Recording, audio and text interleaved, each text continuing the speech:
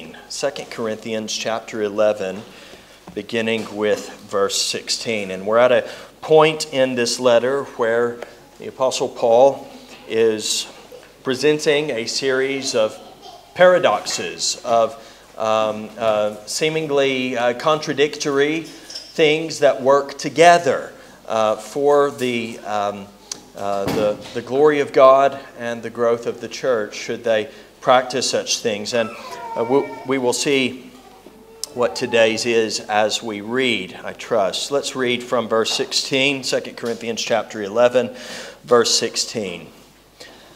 I repeat, let no one think me foolish, but even if you do, accept me as a fool, so that I too may boast a little. What I'm saying with this boastful confidence, I say not as the Lord would, but as a fool. Since many boast according to the flesh, I too will boast. For you gladly bear with fools, being wise yourselves. For you bear it if someone makes slaves of you, or devours you, or takes advantage of you, or puts on airs, or strikes you in the face. To my shame, I must say, we were too weak for that.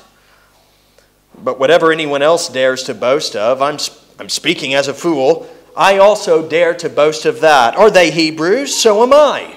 Are they Israelites? So am I. Are they offspring of Abraham? So am I.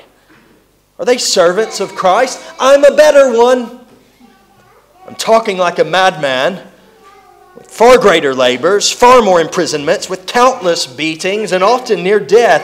5 times I received at the hands of the Jews the 40 lashes less one. 3 times I was beaten with rods. Once I was stoned. 3 times I was shipwrecked. A night and a day I was adrift at sea, on frequent journeys, in danger from rivers, danger from robbers, danger from my own people, danger from Gentiles, danger in the city, danger in the wilderness, danger at sea, danger from false brothers, in toil and hardship, through many a sleepless night, in hunger and thirst, often without food, in cold and exposure, and apart from other things, there is the daily pressure on me of my anxiety for all the churches.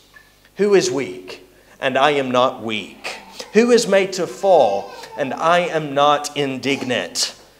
If I must boast, I will boast of the things that show my weakness. I was going to continue reading into the next verses, but instead we're going to be looking at those with the beginning of chapter 12, Lord willing, next time we are in 2 Corinthians. So we'll stop there. We'll ask God's blessing, and then we'll have the explanation. Let's pray. Heavenly Father, we ask that you would, in your mercy and grace, be gracious and kind to us, that we might understand your word. Help us to understand it and to understand not only what it's saying intellectually, but applicationally, that we might see its abiding relevance for our lives.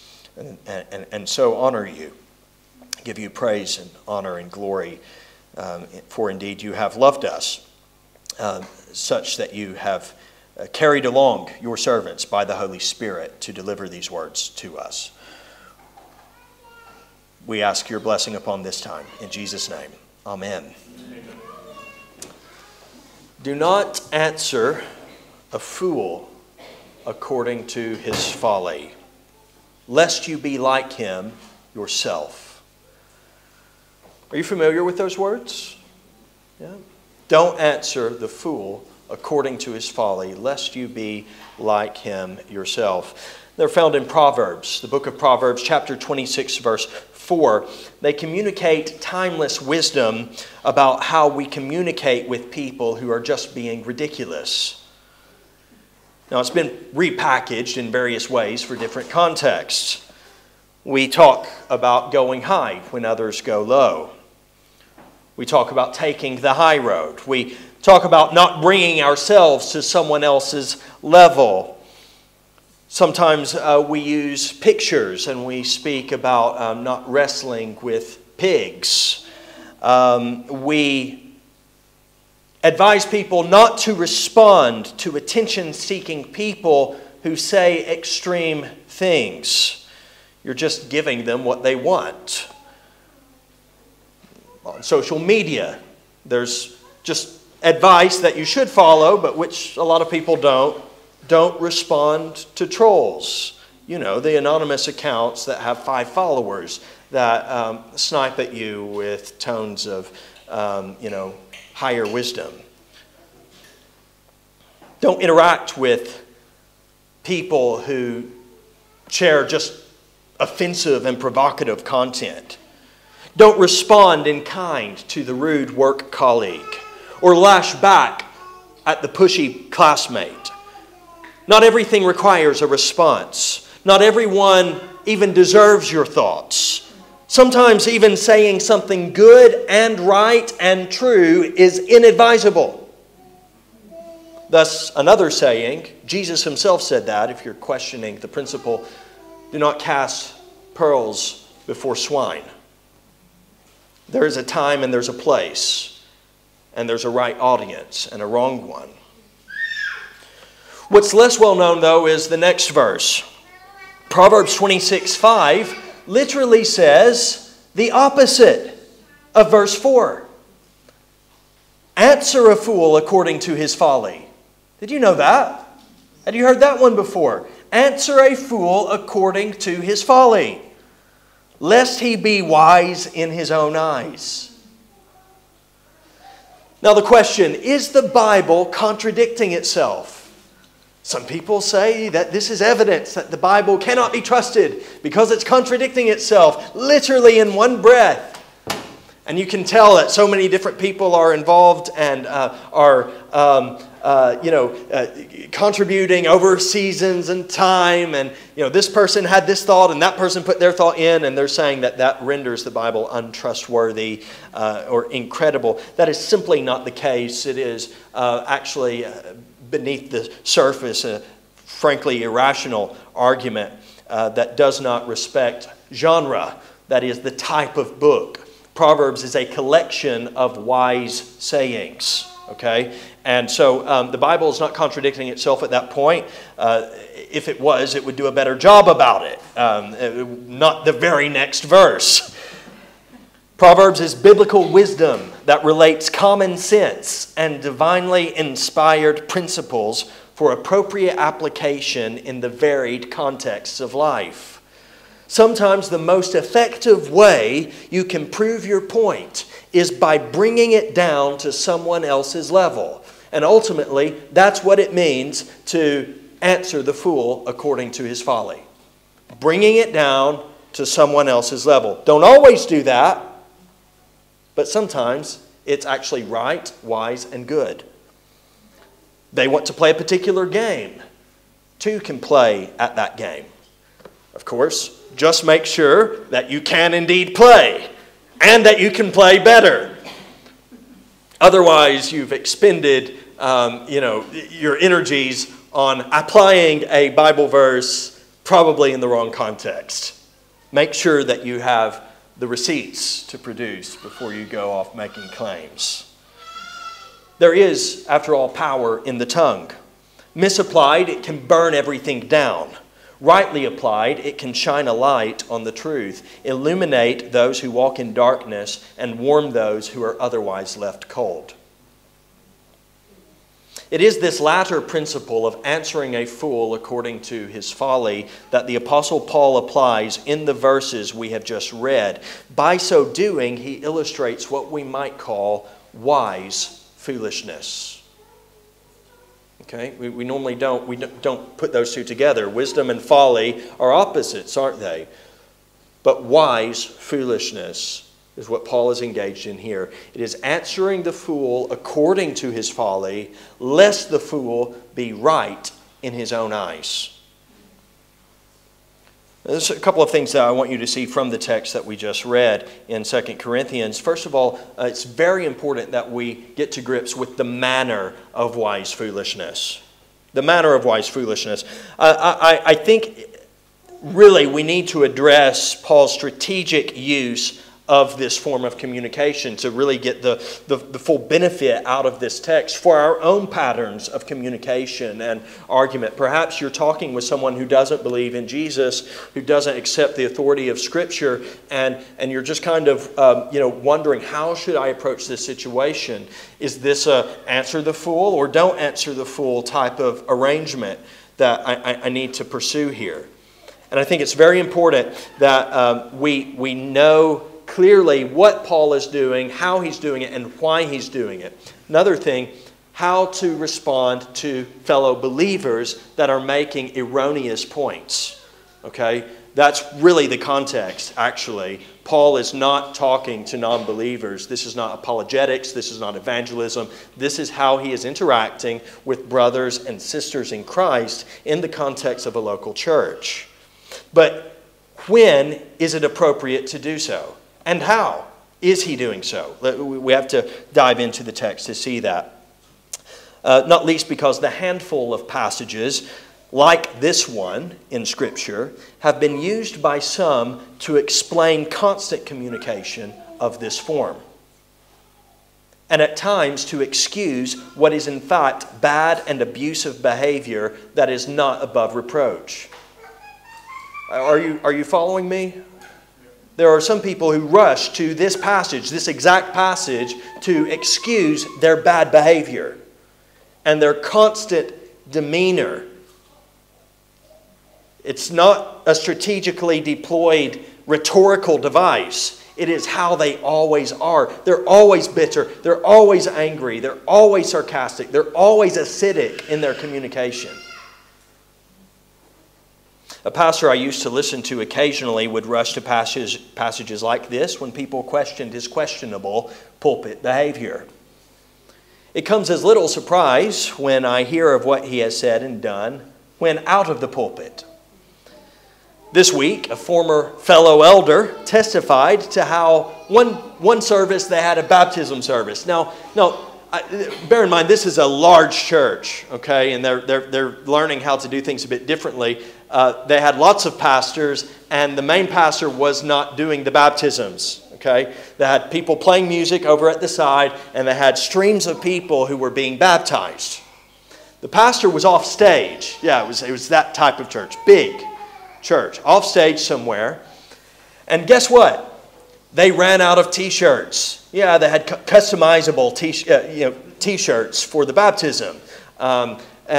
Big churches, big budgets. They can do that.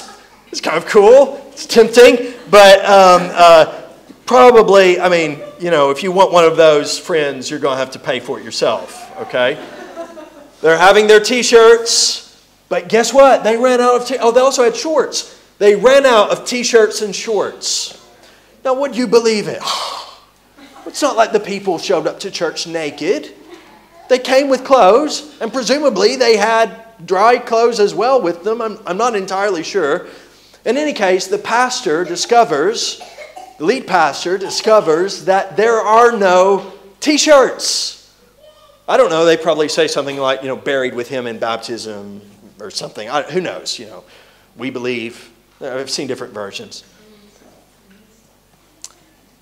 He went to the person who broke the news to him, who was another pastor. He took them by the neck, threw them up against the wall, and said, and the elder communicated that he was cutting out the obscenities and swear words that the lead pastor was using. I'm going to break your neck with my hands. And then he proceeded to say unspeakable, demonic things that he was going to do after that to the person. This is a pastor. Still is a pastor.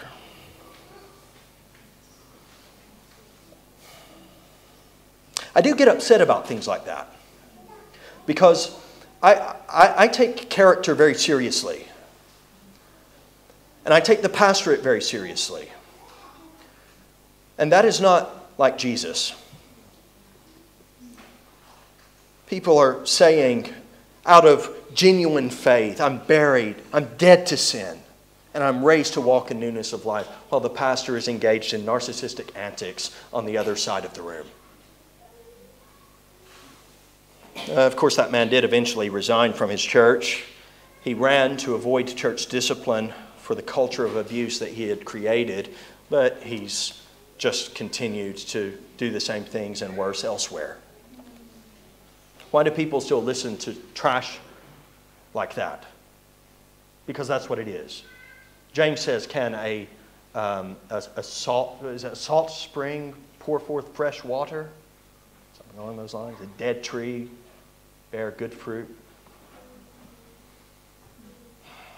There was another pastor who created a news site that he used as a platform to spread lies and venom, especially about other Christians he disagreed with.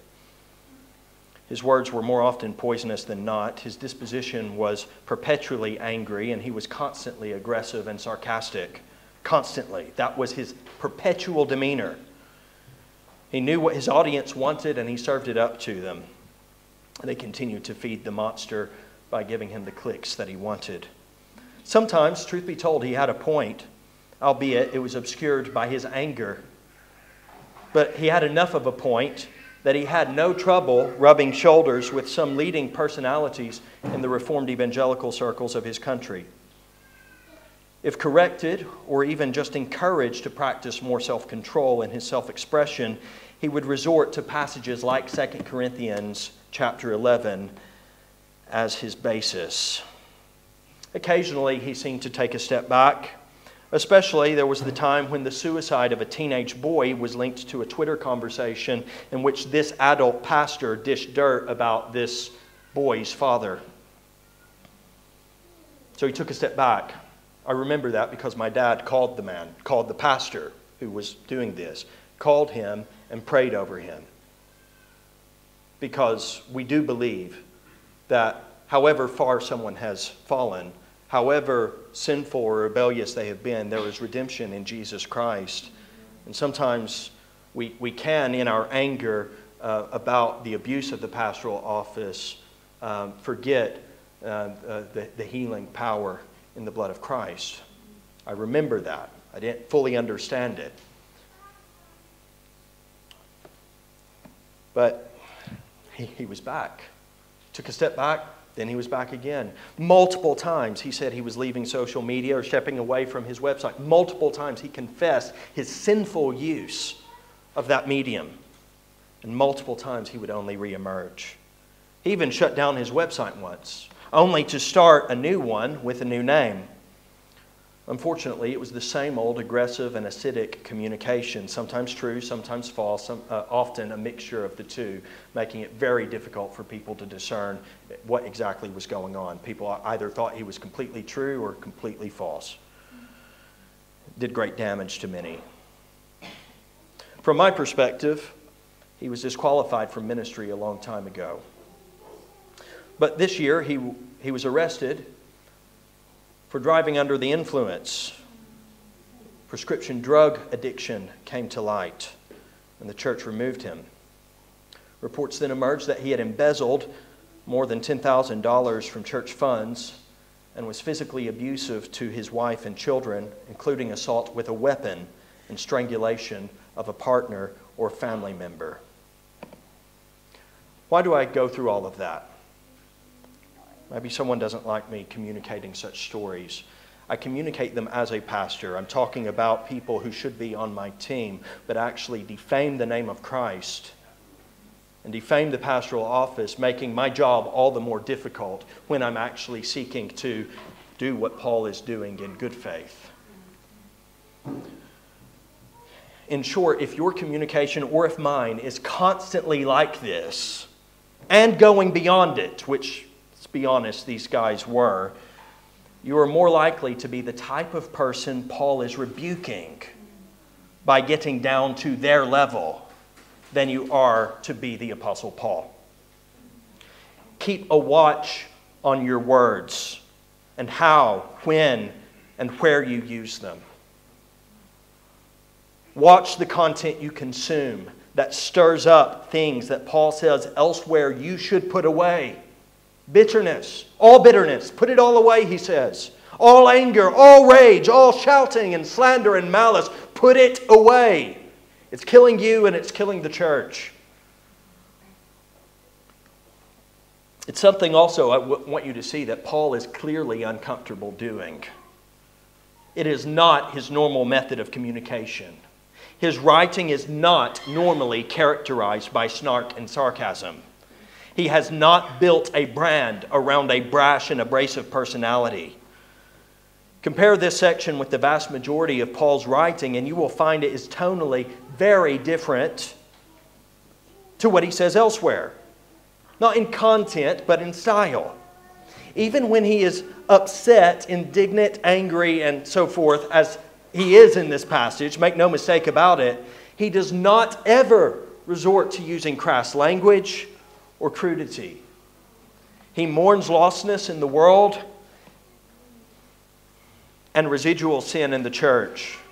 And he responds with a spirit of brokenness, not banter. He repeatedly communicates how silly, how foolish he feels talking this way. While we know he's writing under the guidance of the Holy Spirit at a basic human level, he explicitly acknowledges, read it in verse 17, what I am saying with this boastful confidence, I say not as the Lord would, but as a fool. Have you gotten what he's saying there? Do you understand the message? I am not speaking as the Lord would in this moment. I am speaking as a fool. I repeat, let no one think me foolish, he says in verse 16. Even if you do, accept me as a fool, so that I may boast a little. I'm speaking not as the Lord would, but as a fool.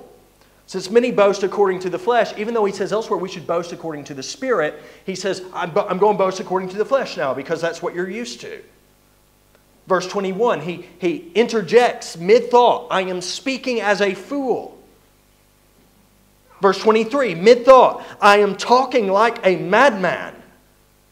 He is acknowledging up front, really and clearly, that this is not a form of communication that he recommends. It is not one that is dignified. It is not one that is even particularly, effective normally.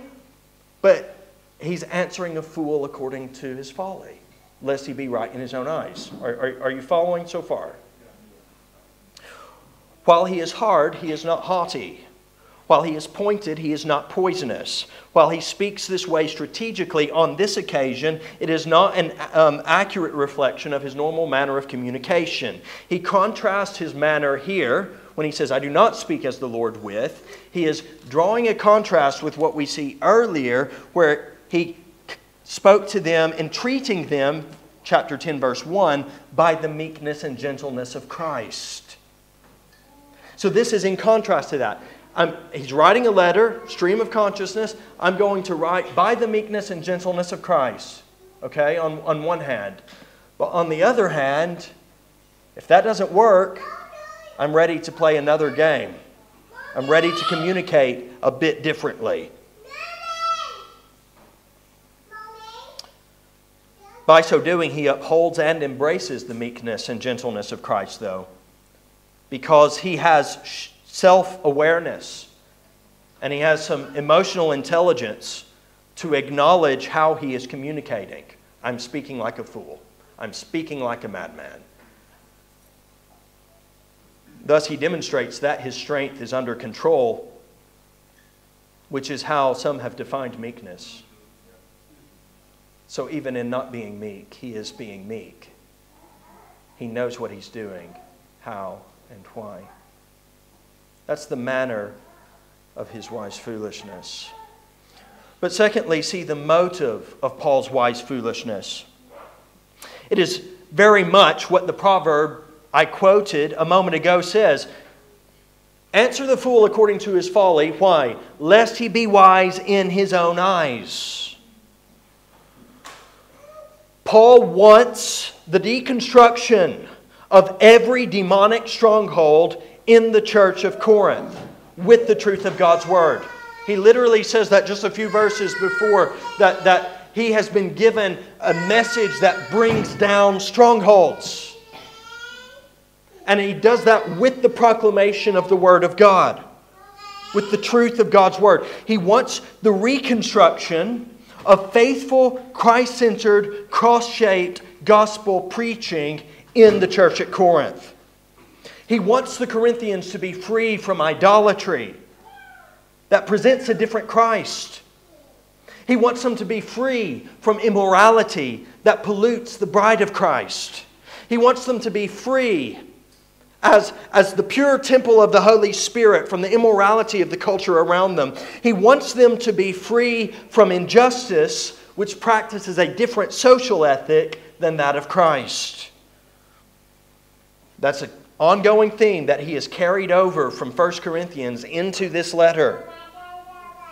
They are being made stupid by teaching that undermines apostolic authority and witness. And it adds to the good news of Jesus a checklist of do's and don'ts, of cultural characteristics, of individual expectations, and of personal preferences that are elevated to spiritual levels. He wants them to be free indeed from these things.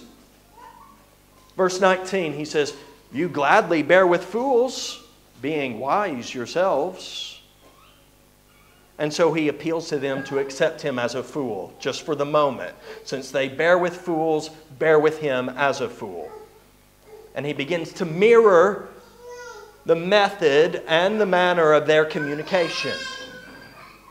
If anyone has studied anything about how to handle various and sundry people with challenging behaviors, especially those with aggressive personalities or cluster B personality disorders, then you will know that there are times when you are trained to mirror the intensity of the aggressive person's communication.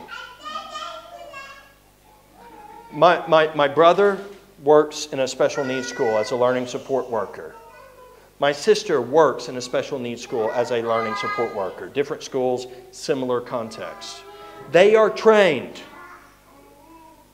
to physically restrain, at times, students who are misbehaving, special needs students who are just out of control.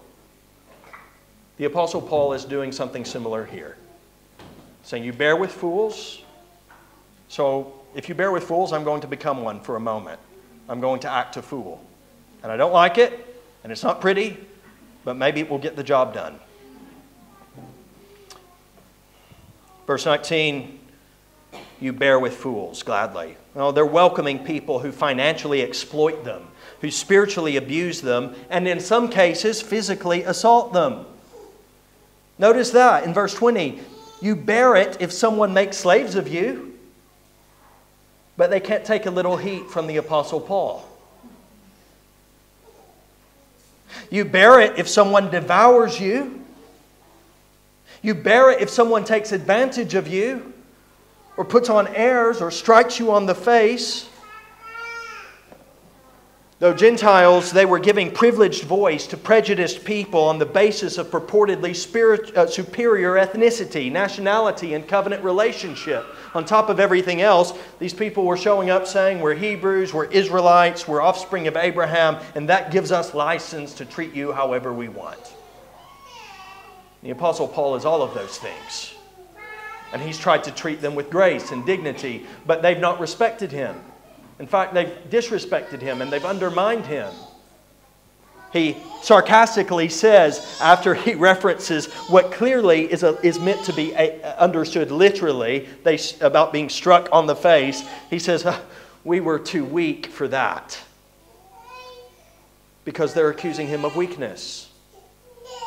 But there's someone who's rocked up to the church and is smacking people in the face. And they'll listen to that person and not the apostle who loves them, who prayed for them, who planted the church through great suffering and endurance. And don't think this is 2,000 years ago. This happens all the time. Just check out the churches where people literally hit people push people, smash people, and thousands will go to hear someone like that. I showed some of you a video of a man who was very big news in a charismatic outpouring movement in Florida. It was called the Lakeland Outpouring. This goes back about 10 to 15 years ago. And this guy was going around with a sort of a biker persona, okay? Big man. He looked more at home at a dive bar than behind the pulpit, but there he was. And he was talking about the Holy Spirit just came upon me. I was wondering, where's the pouring? Where's the outpouring of the Holy Spirit? And the Holy Spirit told me, I've withheld the blessing because you haven't kicked that woman in the face. And he says there's a woman, a little old lady, he said, on the front row who stood there, eyes closed, hands to the heavens. And he said, I said, Lord, really? What? He kept me serious. Kick that lady in the face with your biker boot. And he did. And you know, he tells lots of stories about this. The time that he ran up to some guy who was on stage and whacked him across the face so that he fell on the ground and a tooth popped out. And everyone's laughing and all of that and applauding. Thousands of people. There were people traveling from this country to Lakeland, Florida to sit under his ministry, but they wouldn't cross the streets to a gospel preaching church. You bear it when someone strikes you in the face. But when someone loves you with the love of Christ and says, repent of your sins and believe in the gospel, and that's it, you will be saved. Commit to a local church, live in fellowship with one another, walk in holiness, and love one another as a harmonious body of Christ followers. Well, that's not as appealing than a man running up and down, physically assaulting people in the name of the Holy Spirit. These people are a disgrace to the Lord Jesus Christ, to the reputation of His body. And they are all throughout Christian history. I grieve when I see it because it is a departure from God's Word. It is not consistent with it. The Apostle Paul is bewildered that they will trash his name and his reputation while submitting to abusive characters. I just chose one from many. I mean, I've been very clear over many years my issues with the Brazilian cult United Church of the Kingdom of God, which is on Wood Green High Road. And every time I see streams of people pouring out of that place who do not know the gospel. I've asked them, what is the gospel? And their own pastors will look at me with confusion in their eyes. What is the gospel? Multiple times. And finally, a few weeks ago, I got a man talking around the issue for 10 minutes, and he finally said something about Jesus dying for our sins. But people who go there and they'll either endure or they'll break down, and they're out in mass. But it's like pulling teeth sometimes to get anyone to see the light and to get anyone to have that level of commitment to a faithful gospel preaching church.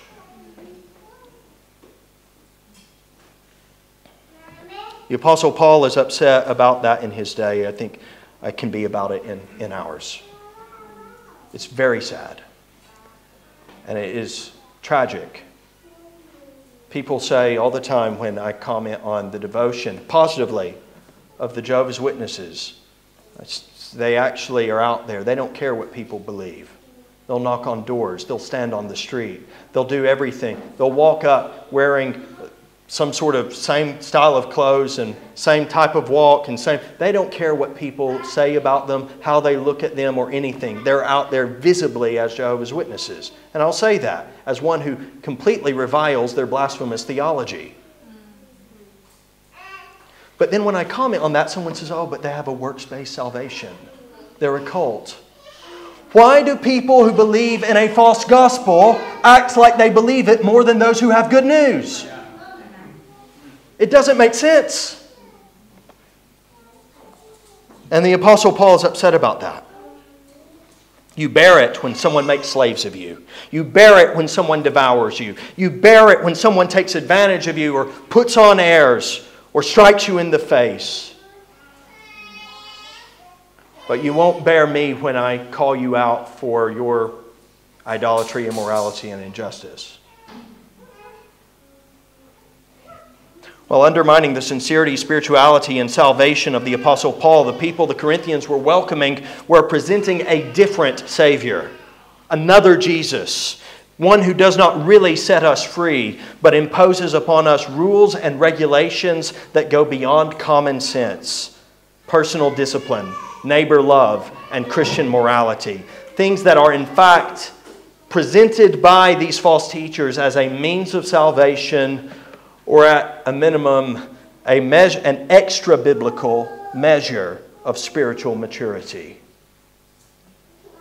Paul wants the Corinthians to know, as he says in chapter 2 of this very letter, that there is a new, glorious way, a way that leads not to death but to life, a way that is eternal and glorious. It sets us free and it gives us liberty to grow in being like Jesus as we are filled with the love of God in Christ for us and amazed by Him. His motive is with regard first to himself, that he be clear. When he's communicating in this more intense than usual way, he wants to be clear. He wants to make his point. With regard to the Corinthians and to the false teachers particularly, his motive is that they be exposed for the fools that they are.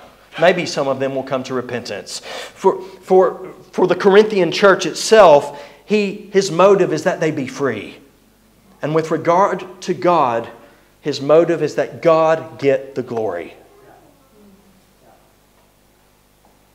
Are we clear on that? He wants to be clear. He wants false teachers to be exposed, abusive personalities to be exposed. He wants Corinthians to be free, and he wants God to get the glory. And that's why at this point he says, I've been a fool. Well, he says that later. He says, let no one think me foolish, but if you do, accept me as a fool. I'm going to be a fool for a minute, but in my foolishness, I trust you will see the light of truth. One way or the other, I want you to get this. That's where he's at. Where does he take us now?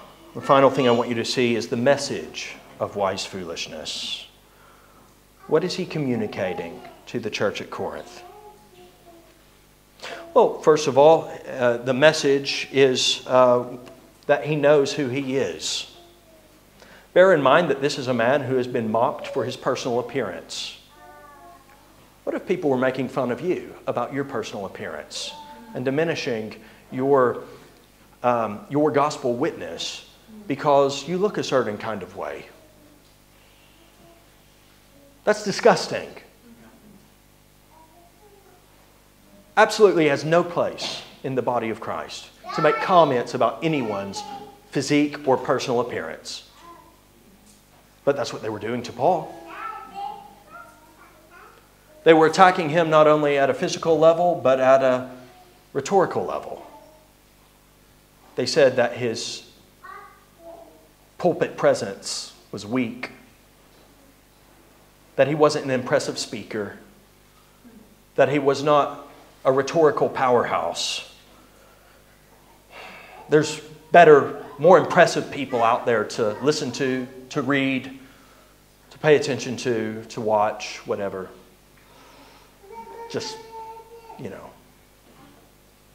Paul is a lightweight.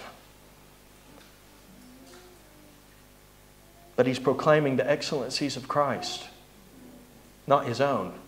It was never about him. It was always about Jesus. Then it sought the weird false charges or true charges, because Paul actually welcomes their comments. Yeah, you're right. I do look kind of funny and frail.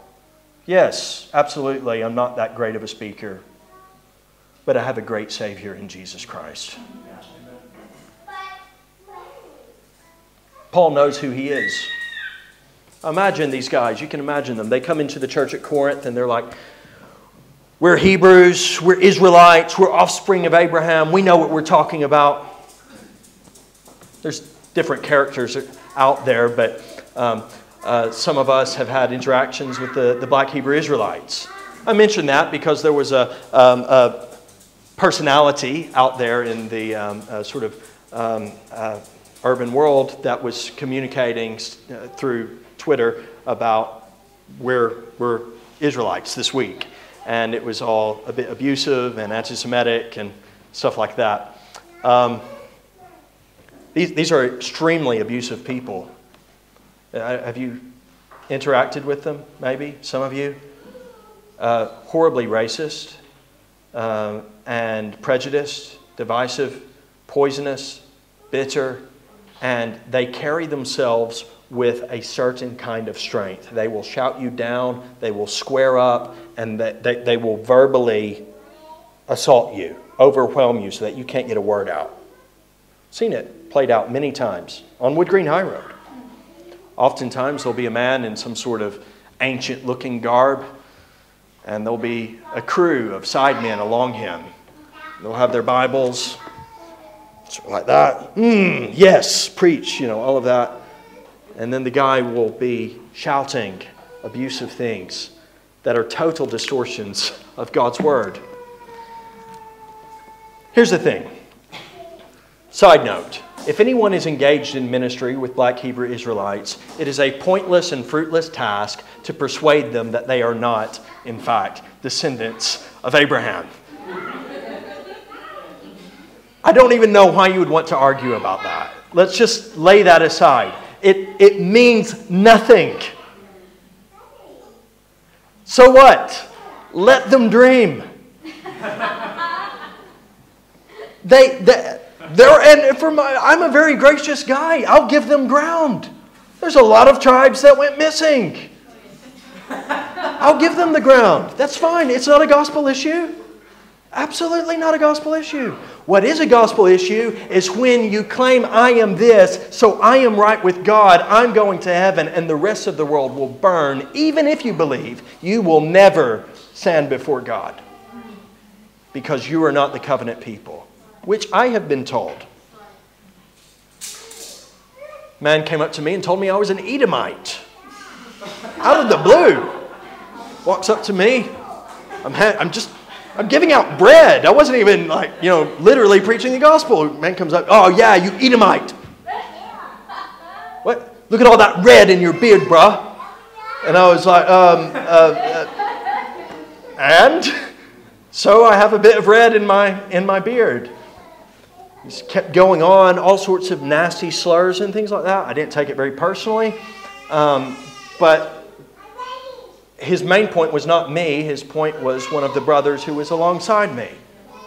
Why are you as an Israelite, he said, spending time with an Edomite? I took him to Scripture where we see that all people are one in Jesus Christ. That's the point. That we're saved by grace through faith in Jesus Christ. And our ethnicity, our nationality, our covenant identity means nothing if it is not found in Jesus Christ. That's what you need to focus on. The gospel of Jesus. It's good news. I'm here not because I'm the same. I'm here because of Jesus. I'm fine. I'm an Edomite and he's an Israelite. Praise God for a Savior who reconciles the hardest of enemies. Well, the Apostle Paul squares up to these people with that same attitude, that same energy. Are they Hebrews? So am I. Are they Israelites? So am I. Are they offspring of Abraham? So am I. Ethnically, he's a Hebrew. His are the people to whom were given the law and the prophets and the promises of God. He says elsewhere that there is a privilege to being a Hebrew. He affirms that 100%. Doesn't hide from that. They have advantages. That doesn't mean that they are right with God. Ethnically, he's a Hebrew. Nationally, he's an Israelite. His are the people whom God brought out of the house of slavery and into the promised land. And He kept them through successive invasions, occupations, and He brought them back after exile. He claims that. He's not hiding from it. Nationally, so ethnically a Hebrew, nationally an Israelite, covenantally he is the offspring of Abraham, however you slice it. He's descended as a Jew from the great patriarch who God took and said, I will make of you a great nation. And in your offspring shall all the nations be blessed. He's also united to the ultimate offspring of Abraham, Jesus Christ, who is a blessing to those nations. So whichever way you lean, however you slice it, he is offspring of Abraham. Paul elsewhere is very clear that he puts no trust in any of these things except his relationship with God in Christ. But to people who are wide-eyed about false and abusive teachers, Paul says, what makes them better than me? They show up and tell you there's something. I'm exactly the same. I'm those things as well. Why do you listen to them and not to me? He does this to show it's not a great argument, but he can still win it. I might try it myself sometime. Not with the Hebrew, Israelite, Abraham thing. Are they Christians? So am I. Are they Protestant, Reformational, Evangelical, Baptist, what have you? So am I. Are they from a Christian family? So am I. I know who I am. I'm the son of Robert Barry King, who has been in pastoral ministry for approaching 40 years, starting in his home state of Arkansas, and continuing ministry for the past almost 20 years in this country, alongside training church planters and pastors on every continent of the globe except Antarctica. He is the son of the late R.B. King, who was a faithful pastor for over 50 years. He was son of Eiley Joel King, a faithful member and servant in the Salem Baptist Church of Box Elder, Texas, where my grandfather was faithfully parented, pastored, and ultimately ordained to gospel ministry. Eiley Joel was son of Seneca Jones King, also of Box Elder, Texas, whose tombstone carries the testimony, Christ is my hope. I can go back a century and a half and tell you about my Christian family if that's what you're basing your claims of anything on. The promises of God, though, are to those who believe in Jesus, not those who are born to those who believe in Jesus. If someone boasts, though, in some kind of Christian heritage to lead you astray, and if you feel unsettled because you might be a first-generation Christian, as I know quite a few are at some degree, or if you have some ideas and views that you think your claims to Christian heritage or Christian family give you the right to enforce, just remember that you have a pastor who can make the same and perhaps a stronger claim. I don't say things like that often, but I'm ready to if someone wants to make a big argument out of who they are. The truth is, this doesn't count for anything. Who I am does not matter in this. And Paul knows it doesn't matter, but he's communicating to people who think it does. So he's saying, I can win that argument too if you want to have it. What is important and what really does matter, Paul doesn't only know who he is. Paul knows whose he is. Are they servants of Christ? He asks. I am a better one. Now that seems very would a servant of Christ say that? Well, this one could. He had the evidence to show for it. He knows how he's communicating isn't really appropriate, but that's what's making the message. He says, I'm talking like a madman. I'm a better one. I can't believe I'm saying this. Feels gross. Go and take a shower afterwards. Just not very nice. far greater labors, far more imprisonments, countless beatings, often near death. 5 times I received at the hands of the Jews the 40 lashes less one. That is, imagine you're strung up, your arms are tied like this, your tender sides are exposed, this flesh very sensitive, and you're whipped 39 times. Some didn't survive. 39 times. All sides. How many times did he endure that? 5 times I received at the hands of the Jews the 40 lashes less one. Why did they do that? That was administered by the synagogue, by the way. It was administered by the synagogue for blasphemy. They did that because he proclaimed that Jesus is Lord. Then he was beaten with rods. This was a Gentile punishment. 3 times beaten with rods. It was a Gentile punishment for disturbing the peace. So you can imagine how these two things might sometimes go hand in hand. He's proclaimed Jesus as Lord. The synagogue passes judgment. They whip him to pieces 39 times. He stumbles out into the streets and they've kicked him out and they're all in uproar and they're all shouting. And the Gentile soldiers are walking by. What's this? What have we here? Oh, this man was disturbing the peace. They take him. Off they go. He's a fortunate man to be alive. He mentions 3 times he's shipwrecked.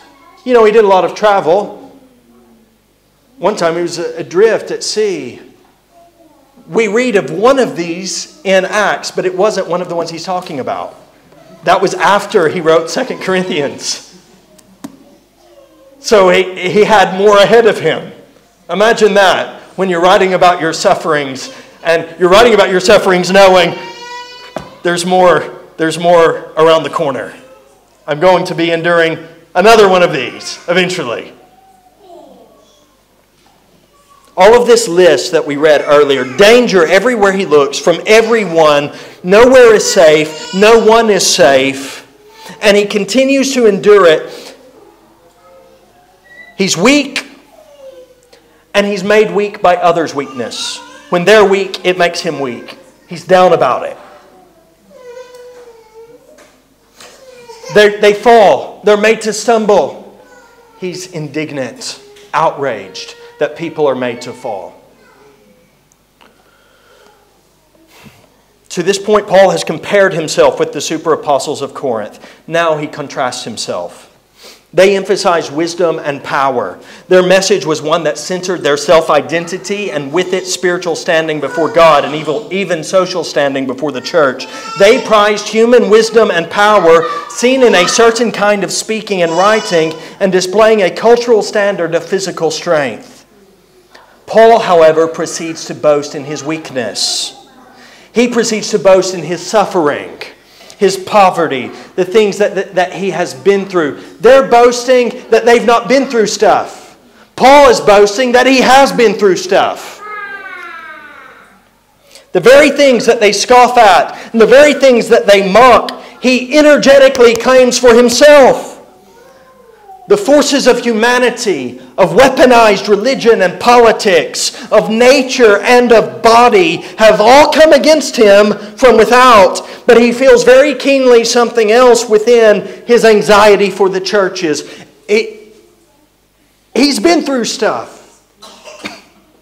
And there's someone out there who's saying that he's rubbish, he's nothing, don't pay him any mind, because look, if he was God's servant, he wouldn't have suffered in this way.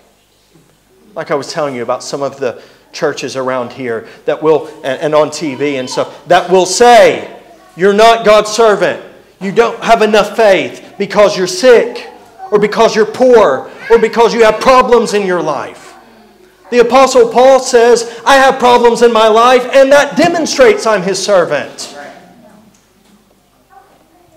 Why does he put up with all of this? Because he's a servant of Christ. He doesn't just call it a day because he belongs to Jesus. He knows not only who he is, he knows whose he is. I've had occasion many times over the years to take refuge in this truth myself. Across the theological spectrum, there are self-absorbed, proud, haughty, arrogant, narcissistic, spiritually abusive, emotionally manipulative, financially exploitative, and physically aggressive people who draw great followings and much financial resource. There are people who get away with saying and doing absolute folly because of their platforms, personalities, paychecks, and to varying degrees, power. Big churches with big ministries, with big budgets and bad attitudes that would scoff at us for our weakness and poverty. Friends, there are people who have advised that churches larger than us pack it in and close. They devour the weak. They use such things as weakness and poverty to discredit or to diminish us and the remarkable things that God has done and is doing through small churches. Yes, even this church. Are they servants of Christ? I'll say something about someone and someone will say, oh, they're a servant of Christ. Often in an effort to prove something against me. If I were playing Paul's game here, I would respond, well, so am I. I can honestly say about some of the charlatans that have been put up against me, even as a pastor, I am a better one. Because a pastor is a shepherd. And a shepherd loves the sheep, lays down his life for the sheep, feeds the sheep, cares the sheep, and will put up with anything to love the sheep. While other people, there's a line. There's a limit.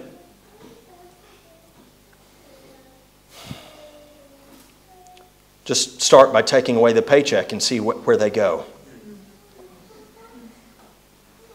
The last years of my childhood, the whole of my adolescence, and the entirety of my adult life have been in the active service of Jesus Christ. My family impoverished themselves to move here. Why? Specifically to serve Christ. We remained impoverished to stay. When we had a chance to leave, my brother and I pled with our parents not to. Why? Because God called us, and He had communicated very clearly His call to us, but He had not communicated very clearly at all that we were no longer called. Why? Why did I cry when they said 6 months after moving here, it's time to go back? Not because of ease, not because of the things that I enjoyed here. They actually knew what things I was interested in and what things I liked, and presented those things to myself and my brother in an effort to persuade us. You'll get to go to your dad's high school. You'll get to play American football. You'll get to be close to your grandparents again and other friends that you have there. And we wept because of the souls of the people around us. What about them? Who will tell them about Jesus?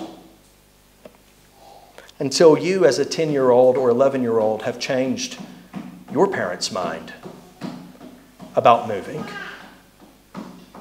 I would really urge you to reconsider your disposition about certain things.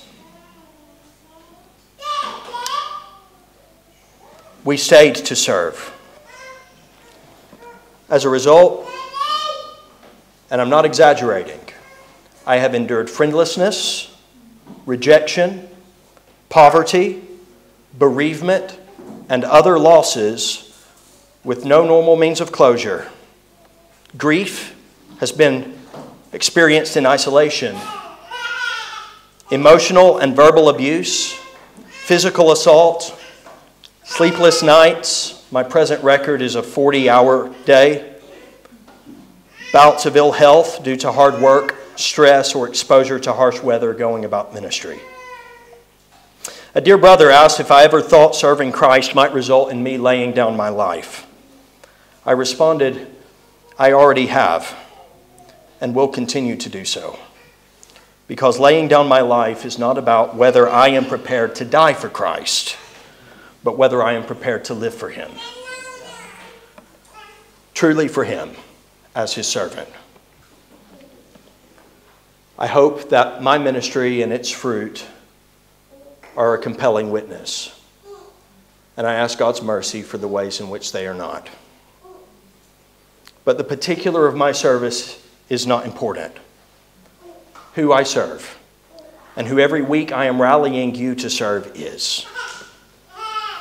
Paul is prepared to relate some of the experience he has faced, but he does so to subvert those boasting in all of their successes. He boasts in what makes him weak, so that all the glory goes to God. It is not that he is focused on the mission, locked in, some spiritual special forces elite ops character with tunnel vision. Rather, he is focused on the Master. He is locked in on what Jesus has done. He is locked in that Jesus is the Savior for sinners. And He is good news to all who believe in Him. And He wants everyone to know it. Some of you will remember in the earliest days of my pastorate, I led a prayer meeting series for over a year on a particular theme. Small church. Does anyone remember the second part? Big God. That is correct. Small church, big God. And I stand as a small pastor in the scheme of pastors around the world, assured not by who I am or what I have done. Although if you insist on talking about yourself or something else along those lines, I can have the conversation. Rather, my assurance is in Jesus. Paul's was, and I want yours to be. Let's stop communicating at a foolish level, and let's reach for higher things. Let's take hold of assurance in Jesus Christ and His power to save. Let's let our conversation be Christ-like, according to His meekness and gentleness. And let us embrace the sacrifice of Jesus for all of life. Amen.